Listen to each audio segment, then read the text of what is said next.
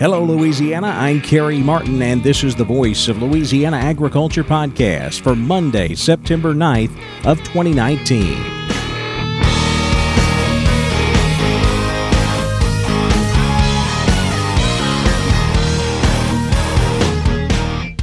Welcome to the Voice of Louisiana Agriculture podcast, a look at the latest news in Louisiana agriculture. Now, here's the host of the Voice of Louisiana Agriculture podcast, Kerry Martin. Congress is back in session this week after a long August recess, and they have a long to-do list ahead of them, including the U.S.-Mexico-Canada agreement. USDA Undersecretary for Trade and Foreign Agricultural Affairs Ted McKinney says it's time for Congress to finish the USMCA. One of the big ones is much more dairy access, and we've brought down the unfairness, some might even say cheating, that Canada was doing with the creation of two new classes of milk and milk products. I think we've got better access for our wheat. There is some poultry, in your listening and reading area, and with absolute certainty, greater poultry. McKinney says another benefit is the brand new chapter on biotechnology and the biosciences. Nowhere else around the world does a free trade agreement have that. And so by having that, we set a template we can cut and paste perhaps into other agreements, and it's a dandy. And it not only includes biotech as we've known it, the so-called GMOs, but it also includes gene editing and the CRISPR technologies, which is the wave of the future. And then finally, there's been a complete rewrite of the phytosanitary chapters. And for those that know that, that's usually where you get screwed around the world. People start playing with what's safe and what's not safe. I look to Europe. Oh, those GMOs, they're just not safe. We can't do that. Come on. Congress returned to Washington today following a 6-week recess. A recent study looks at the global subsidizing of sugar, just one element at work in the complex world sugar market. Rod Bain has more from Washington. In the world of agricultural commodity markets, supply and demand forecasts and estimates, many in the know would say perhaps the most difficult to get a handle on from both a policy and market perspective is sugar. Philip Hayes of the American Sugar Alliance says that's due in part to across-the-board subsidizing of the commodity by just about every major sugar-producing nation in the world. One resource recently published to assist in understanding the complexities of the sugar market. Texas Tech University looked at the largest sugar-producing countries around the globe and really explained how each one of them subsidizes their sugar production. And Haynes explains how and where he sees this report being best utilized from both comprehension and practical standpoints. We think this is a pretty handy guide for our trade negotiators and also for our policymakers, especially in negotiating reduction or elimination of areas like tariffs, domestic price supports, and even subsidies for sugar as an ethanol feedstock. I'm Rod Bain reporting for the U.S. Department of Agriculture in Washington, D.C. Cottonseed with low gossypol is being produced this fall after receiving approval for the genetically modified seed last year. Don Molino has more on that story. Dr. Kater Hake with Cotton Incorporated says this is a plus for growers and ginners. Also even broader for the textile mills. The textile mills, we know what happened when cotton had $2 a pound. So the textile mills, they want a large supply of reasonably priced cotton. Growers and ginners want a large supply of high income per acre. So get the profitability off the seed, and that allows growers to grow a little bit more cotton, be profitable from the seed, and not have a demand-destroying price for the fiber. So you can see how the textile mills, they just woke up to this a few years ago. Boy, cottonseed is really important for us. Also, the people that are promoting, the brands and retailers that are promoting cotton, they see the advantage because of the sustainability story of feeding people at the same time you buy a shirt. Dr. Hager also told cotton grower editor Jim Stedman some of the competitors of U.S. cotton are still facing problems that have been eradicated here for quite some time. This is a long-term battle, and the trouble is once some of our competitors, such as Brazil, get heavily empowered, they're not going to go away. No. So that we have some work out in front of us. It's good, but it's also good to have a niche situation like this. Absolutely. That you can really take advantage of. Absolutely, and we have some natural advantages that Brazil doesn't. Since they're tropical, they've got the boll weevil. We've eradicated the boll weevil. Right. They have pink bollworm. we've eradicated the pink bollworm. They have diseases that just clean their clock, and so they're forced to put a lot of pesticides into the crop that we're very fortunate we're not in anywhere near a case that they are. I'm Don Molino on the Voice of Louisiana Agriculture podcast. Louisiana sweet potato researchers are continually developing new varieties for the market. Don Labonte is with the LSU Ag Center's Sweet Potato Variety Development Program. He has some new varieties showing good potential, including one called 14-31. Good flavor, good chipping sweet potato for French fries, but it has resistance to root knot nematode as well as guava root knot nematode, which is a real trick to find. Another line Labonte is developing is called 13-81. Real bright red skinned sweet potato, very showy.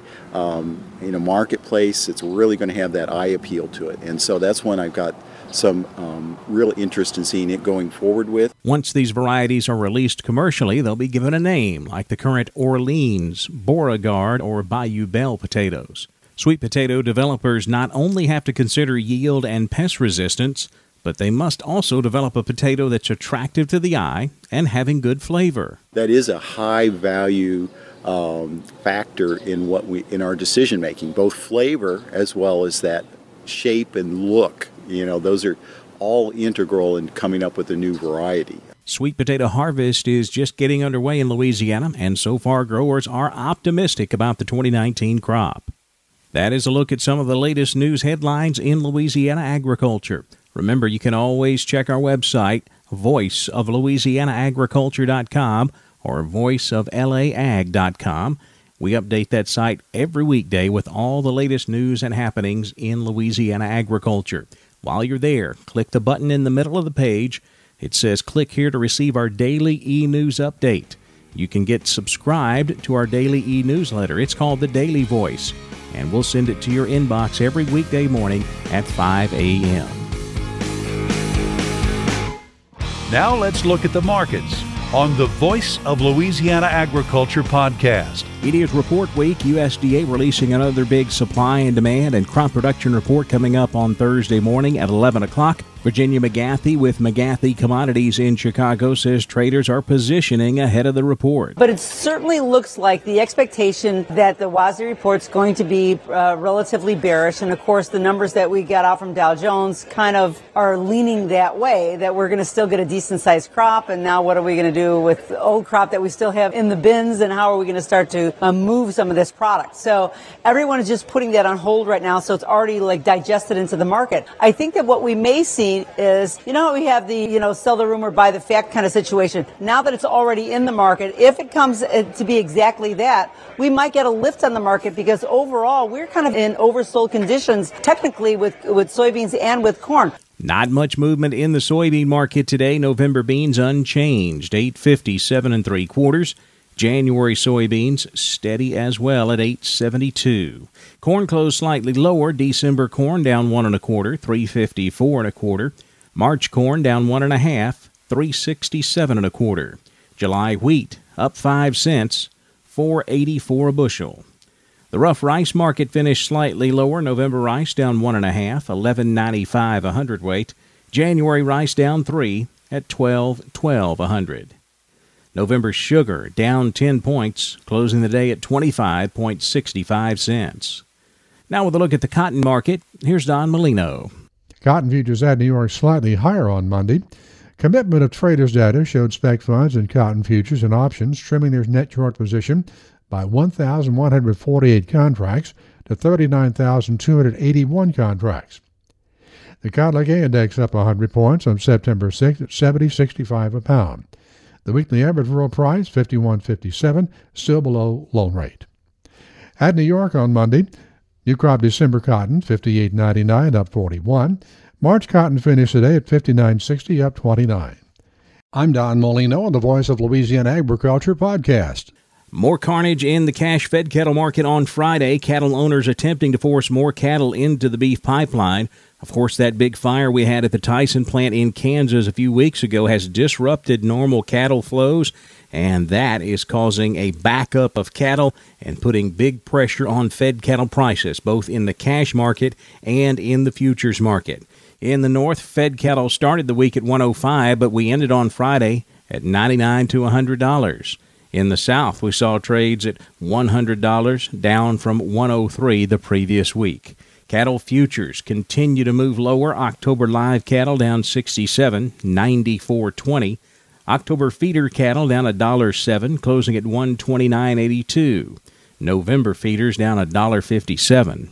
Well, speaking of cattle, there's a new documentary out from the Louisiana Grazing Lands Conservation Initiative. It focuses on grazing and soil health. We'll talk about that as well as a bus trip the LGLCI is sponsoring coming up next when we visit with Taylor Frey of the Louisiana Grazing Lands Conservation Initiative. Next on the Voice of Louisiana Agriculture podcast.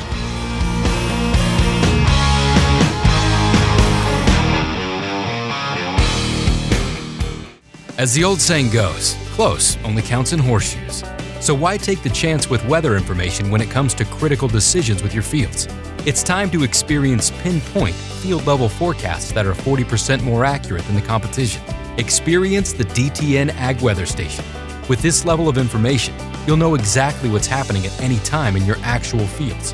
This allows you to plant, spray, and harvest with a new degree of precision. Head to DTN.com today to learn more.